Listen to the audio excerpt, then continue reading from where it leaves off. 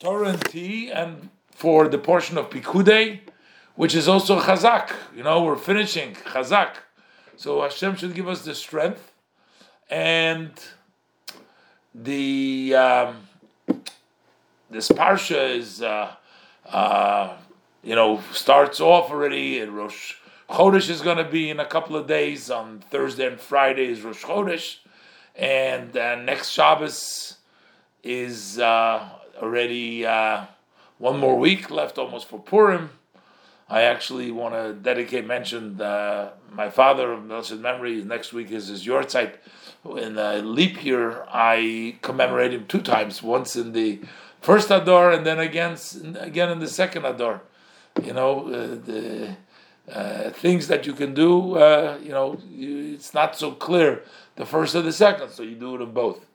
And again, it's getting 1 month before Pesach already, before Nisan. So, hopefully, March has arrived also. Hopefully the weather is going to be nice to us. But the main thing is there should be peace in Eretz Yisrael. There should be peace in the Ukraine and for Jewish people all over. I think the world is watching. I think this has a really major effect on who else is going to be the next one in line. Is going to be another? If the democratic world consensus can put enough financial pressure, as we're doing now, to stop some of these tyrants, maybe we can change things by this unified working together. Maybe this could be a somewhat of a small resolution. But in any ways, it's beyond our scope. All right, we'll do a little bit of the Parsha Pikudei, and the first Sikha we'll do today is the very first beginning, and the second one is the very end. And we'll learn a little bit lesson from the beginning of the Parsha, and a little bit of a lesson from the end of the Parsha. So what does the Parsha start with?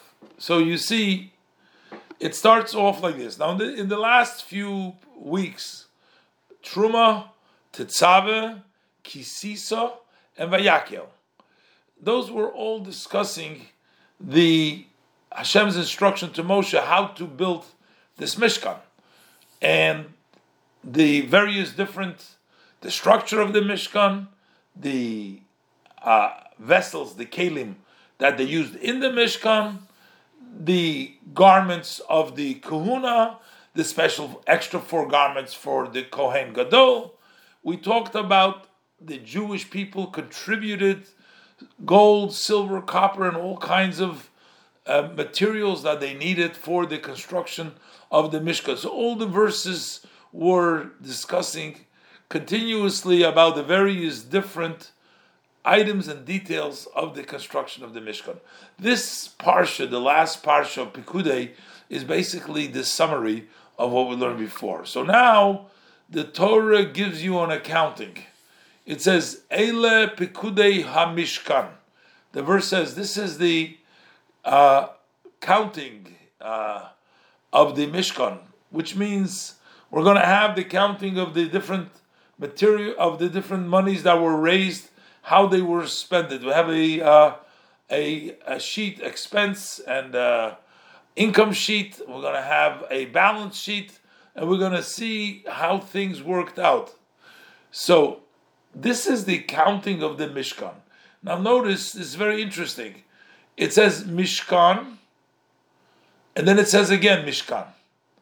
Eile Pekudei HaMishkan, Mishkan. Okay, it says Mishkan HaEdut.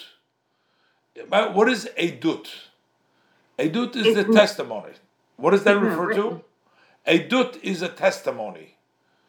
What is the Edut? Edut is a testimony that Hashem is resting amongst the Jewish people. It's a Mishkan that testifies basically that Hashem forgave us for the sin of the Egel. According to Rashi, the whole reason why God told us to make the Mishkan was basically Hashem appeasement. Hashem sort of forgave us, and Hashem says, I am going to dwell amongst you and make the Mishkan, and that will be, my presence will be amongst you. But the wording in the verse seems to be a little bit strange, because it repeats the same word Mishkan twice. Eile Pkudei HaMishkan, and then it says, these are the counting Mishkan, Mishkan HaEdut. It could have just said Eile Pkudei Mishkan HaEdut. It doesn't say this is the counting of the Mishkan of the Edut. It could have just said Mishkan HaEdut. And then it says that was counted by Moshe.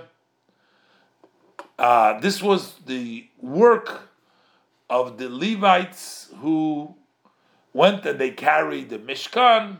B'yad Itamar ben Aaron HaKohen. Itamar, the son of Aaron, was limp. So, now, the word Mishkan means a resting place. What do we call it, the Mishkan? Mishkan means a resting. It means that Hashem rests over. That's called the Mishkan.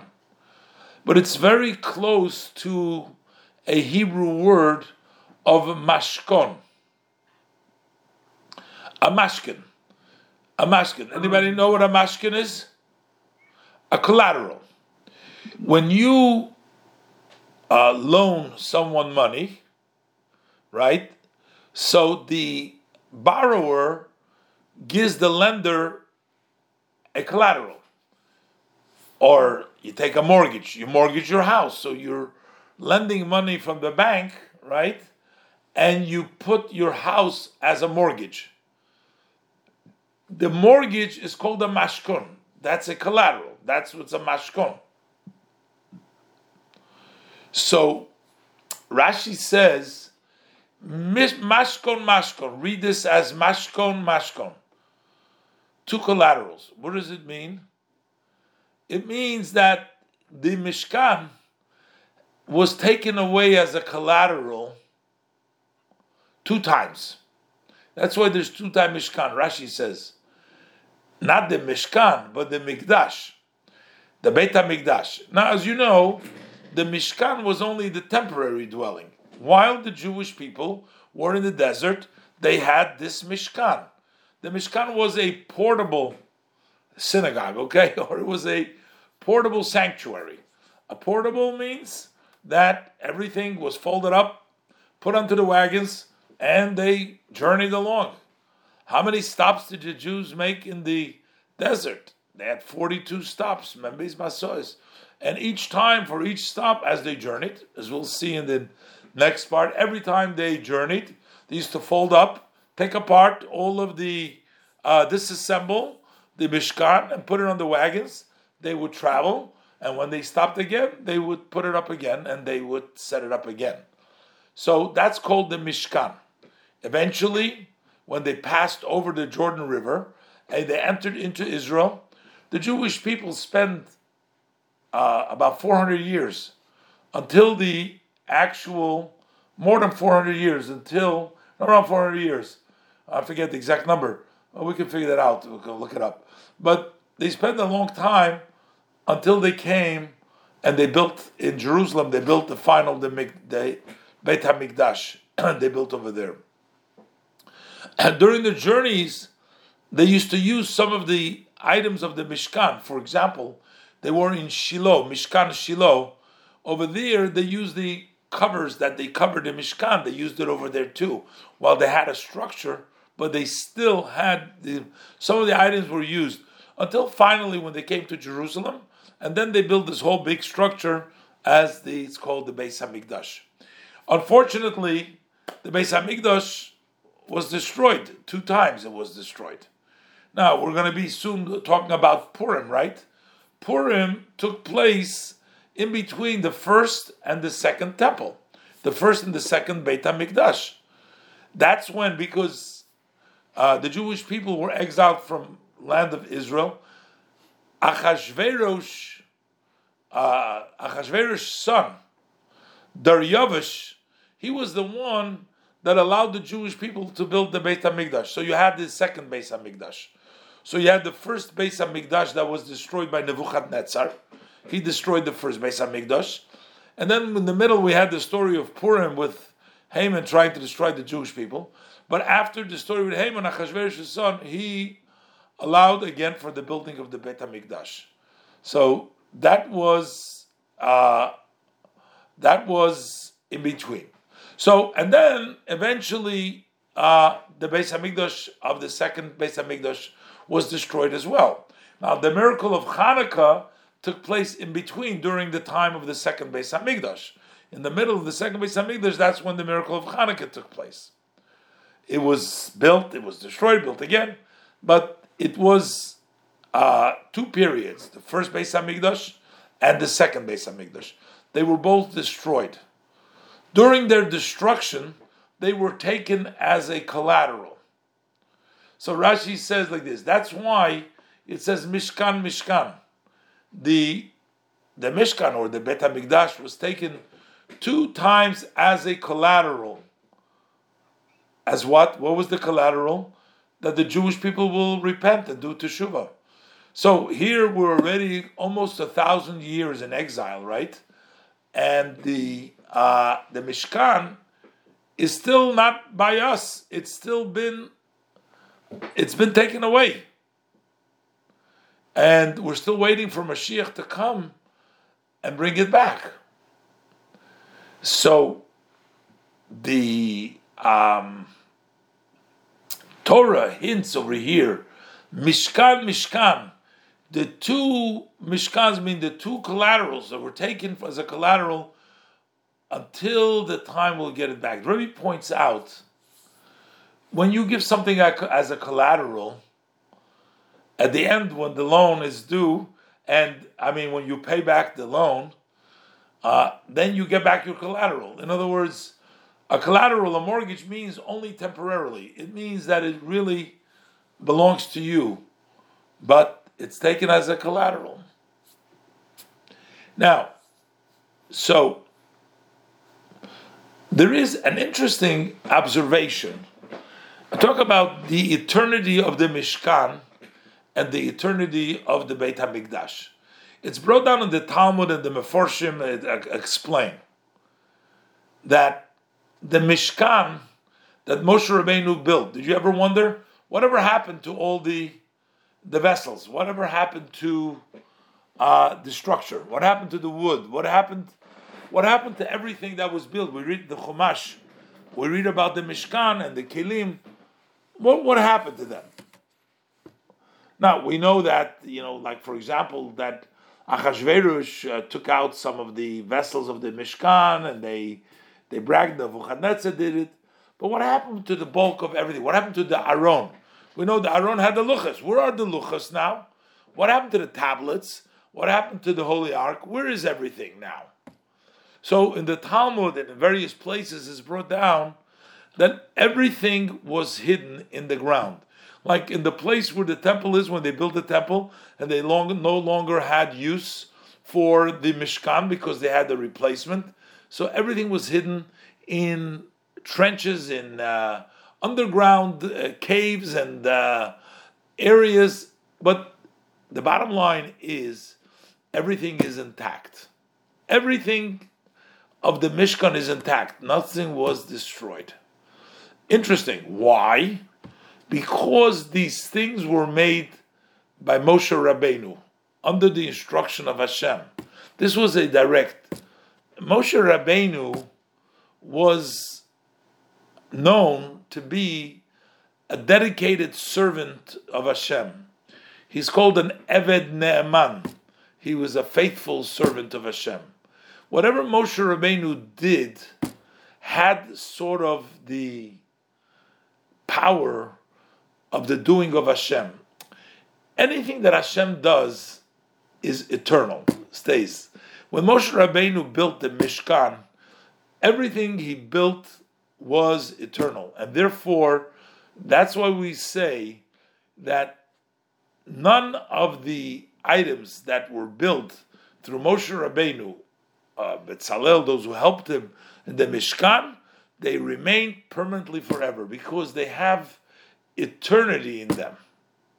But contrast that with what happened to the Bet Hamikdash. We lost everything, right? You know what? So I take that back. I said before, Achashverosh used the kelim of the Beit Hamikdash. But so if we contrast the Mishkan, I mentioned that everything stayed intact. But the Beit Hamikdash, we know they burnt down the Beit Hamikdash. We know they robbed the Beit Hamikdash of all of the kelim, and they broke and they stole them. So there's no eternity over there. It almost seems like the Beit Hamikdash lacks eternity as the Mishkan. Why? Because the Beit Hamikdash was not built through Moshe Rabbeinu. That was built through King Solomon. That was built later on through Ezra and the second Beit Hamikdash. It lacked that eternity. So those vessels and those structures and whatever they built, they were there for a while, and then they're gone. That's the Bet HaMikdash. But on the other hand, very interesting, the Rebbe points out, on the other hand, we see actually that there is more eternity in the Beit HaMikdash as far as the place where the Beit HaMikdash was built versus the place where the Mishkan was built. The Mishkan traveled, as I mentioned, was journeyed in the desert. It went from place to place, 42 stops. None of the places were permanent. They were just temporary, right? They were temporary over there, and they went to the next place, went to the next place. So it seemed like there was lacking permanence over there. On the other hand, when we talk about the Beit HaMikdash, once the Hashem chose Jerusalem as the place on the Temple Mount where He wants the construction of the Beit HaMikdash, then it is prohibited to make a Mikdash anywhere else. The place is only in Jerusalem, only in Israel, only in Jerusalem, only on the Temple Mount, very precise place that we have to have the Beit HaMikdash. So you see, the place of the Mikdash becomes eternal. That's the place. But the place of the Mishkan does not become eternal. And that's actually for the same reason. Because who chose the exact place? It was chosen by Hashem. Since the place was chosen by Hashem, Hashem's choosing remains permanent. The choosing of the place remains permanent. Basically, the structure was not built by Moshe Rabbeinu. It wasn't built directly in the direct command of Hashem, and it wasn't built through Moshe, so therefore it lacked the permanence. But the place that Hashem chose, that is considered to be the Nachala, the final destination where the Mishkan, where the Beis HaMikdash rests. But the Rebbe points out, this is all the difference between the Mishkan and the Mikdash. But the third Beis HaMikdash, that's going to have both advantages. It's going to be the advantage that it won't get destroyed anymore. Everything that will be built in the Beit HaMikdash will be forever, because we say that the Beit HaMikdash will be built by Hashem. So all of it will be by Hashem. That'll be permanent. And it's also, the place will be permanent. So you have the permanence of both of them. You have the eternity of the Mishkan and of the Beis HaMikdash. So while on the literal level, we don't have the Beit HaMikdash now. We don't have the Beis HaMikdash now. But we know that there is more than the literal Beit HaMikdash. We also have a Beit HaMikdash in ourself. Our soul in ourself is a Beit HaMikdash, is a sanctuary for Hashem. If we allow Hashem in our heart and in our soul, and we allow for that expression, so then we're having our own Beis HaMikdash over here. So while the physical Beis Hamikdash may not be here, but we have to remember that it's merely a collateral, which means it is really here. It's even while it's not here, it's here, which means to say that we don't have it at the same level, but it's fully there. We don't have it at a revealed level, but it's fully here. And therefore, it is actually our responsibility to see to it that we keep on building the Mishkan of Hashem. We also know a shul, a synagogue, a place where you study, a place where you daven, a place where you learn Torah, a place where you do kindness, good deeds. These are all the sanctuaries for Hashem. These are all the Batei Mikdash Ma'at. But you don't have to necessarily go to a shul. The Rebbe has encouraged people to make their home into a sanctuary. If you have a mezuzah, you have holy books in your home, sefarim, holy books. The Rebbe actually encouraged people not only to have a mezuzah, a charity box, and to give charity in the home, but to actually attach it to the wall. I don't know if you ever heard this. The Rebbe said, attach the charity box, put in a screw through I don't mean a screw, I don't know if you want to ruin your wall, but the Rebbe actually encouraged people to attach a tzedakah box to the actual wall. Your home will become a holy home. It'll become a home of kindness because part of the wall is going to be a charity box. That becomes part of your structure, part of the actual building of itself. And again, like we see now the pictures from Kiev and other places in the Ukraine, you see how the shuls over there and the people they're feeding the people, the orphans, the elderly, the sick, and they're providing for that. They're making that the Beis Hamikdash, from where their kindness and goodness is being spread out to all of the area for all people. And so this is something that we have to remember, that we have to, while we don't have the physical Mishkan, we don't have the Beit HaMikdash, we have our neshama, we have our soul, we have our goodwill, we have our good deeds. We can keep the Beit HaMikdash going, and we can connect with Hashem through the Mishkan, and hopefully Hashem will listen and to our prayers, especially we're coming to Adar, Mishenichnas Adar Marbim B'Simcha. Now, this year, as we have said, it's 2 months of Adar, so you have 60 days of Simcha. We went through this. Rebbe proves that the joy starts with the first day of Adar. You don't have to wait for the second day of Adar.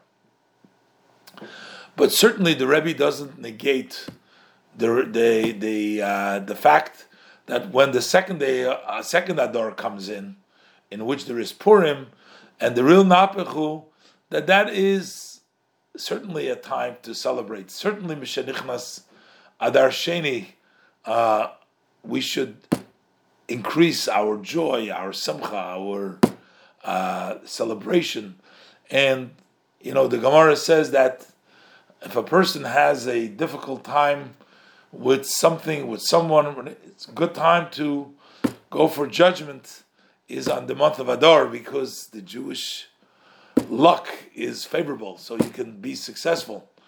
And sometimes you stand in judgment because you have to fight your Yetzer Hara. Yetzer Hara is also waging war, so you gotta fight him. So how do you win your Yetzer Hara? You have to do simcha. You gotta be with joy, and then pull him into the joy of your celebration, of the Yom Tov, of the spirit, of the goodness and the kindness, and then you will be victorious. And then we come from Purim, we come to Pesach. These are days of redemption, days of miracles, great of beautiful days in which Hashem showed us miracles, and hopefully Hashem will show us miracles again very, very soon. Okay, so this is the first part. Let's do for a minute the other portion of it, and that's the end of the parsha as promised. This is actually the very end of the parsha.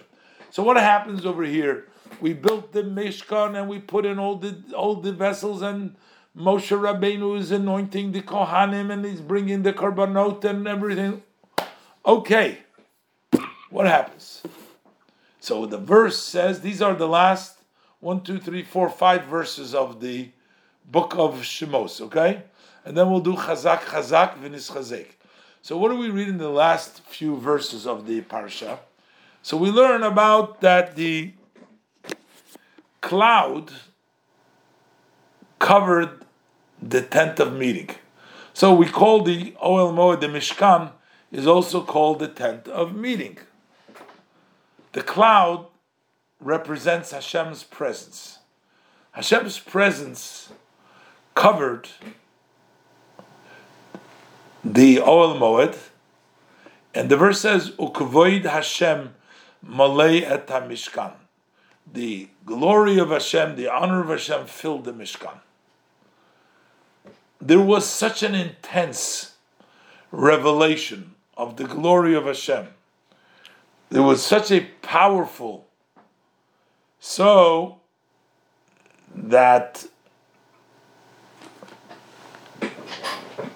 even Moshe, the holiest man, the leader, the verse says, "Lo yochel Moshe love el Ohel Moed." Moshe wasn't able to enter into the Ohel Moed. There was such a powerful presence, such a great revelation, such an awesome, powerful level of the divine that descended inside of the Ohel Moed, that Moshe couldn't come on him. Ki shachan olav ha'anon uchved Hashem maleis hamishkan. The cloud was on top of the Mishkan, and the glory of Hashem filled the Mishkan. So what happened at the end? There's no end. What happened at the end doesn't say. So what happened? The next parsha begins, Vayikra el Moshe. God calls Moshe to come in. God calls Moshe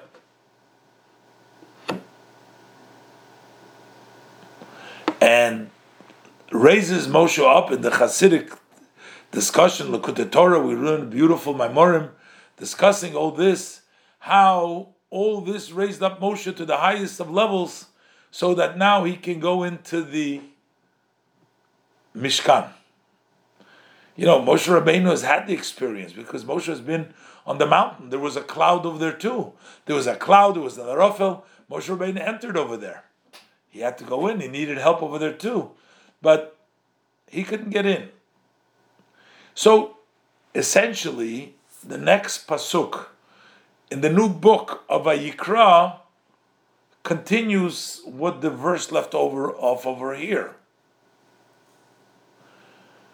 But then we have 3 more verses. These 3 verses seemingly are totally out of order. They don't belong over here. And they certainly interrupt in between the storyline. So let's see what the 3 verses are. Verse Lamed Vav, Lamed Zayin, Lamed Ches, 36, 37, 38. It says here like this, that when the cloud went up from the Mishkan, the Jewish people would journey. So the Jewish people did not journey until they saw the cloud went up from the Mishkan. That was a sign that they're going to travel. What happens, the verse 37 says, if the cloud did not go up, but it stayed over the Ohel Moed,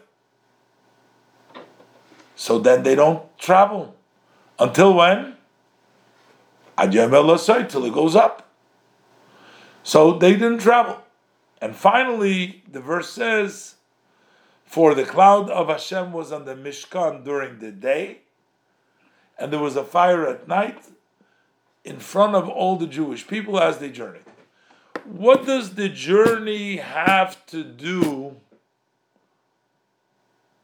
with what we've just read before? We were just reading before how the building of the Mishkan had brought down the presence of Hashem, how the presence of Hashem was so intense that Moshe Rabbeinu couldn't come in. That's what we read over there.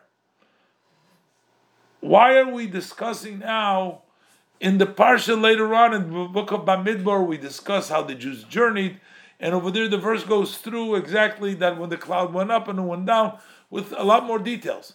Why is the Pasuk talking about this? And yet we have to say that actually, in essence, we're trying to bring out the ultimate of this parsha. The parsha is to connect the infinite with the finite. In other words, Hashem, who's infinite, bring him down in the finite, in our details and what we do. The infinite Hashem is brought down through the finite actions of what we do. You see, first we're counting the Mishkan in the beginning of the Parsha, right? When you count something, that means that it's a limited. We're counting it because there's a number to it. And yet we say, oh, Moshe couldn't get it. It was so intense, it was beyond the count. It's like counting until there is no number. This is actually whole idea of connecting the infinite with the finite, which is actually what a korban does. You take a korban and you bring in the infinite in a very service of the elevation of the physical of an animal. We take Hashem. So there's one thing, to take Hashem in the spirituality, but to take Hashem in dark places, to take Hashem in difficult places, to take Hashem into the challenges, to reveal Hashem's presence everywhere. I mean, isn't that what the miracle of Purim was? To reveal that even in the darkest of days, even in the greatest of danger, when all the Jewish people were standing in front of annihilation, and then they revealed the presence of Hashem through the activities of Mordechai getting the people to turn to Hashem and do teshuvah and get to Hashem. So Hashem came down in the most difficult place. So, as Rebbe says, one of the lessons from this end of the parsha is to teach us, yes, while the Mishkan is built, you have the glory of Hashem. Yes, that's very impressive.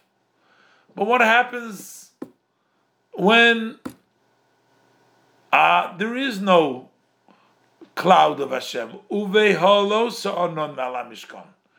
In other words, there is no a cloud of Hashem. There too, this is part of the intent. This is part of the Mishkan. The part of the Mishkan is that the Mishkan needs to influence even when the Mishkan is not standing up, even when it's folded up, even when you're journeying and you don't have the presence, you don't see. So at that time, you still are living and you're still finding Hashem. Hashem plays with us a game of hide and go seek.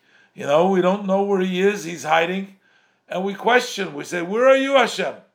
How come, Hashem, you're allowing for this to happen? I don't see you. Why am I going through this? Why do I see this? How come? We have a lot of questions.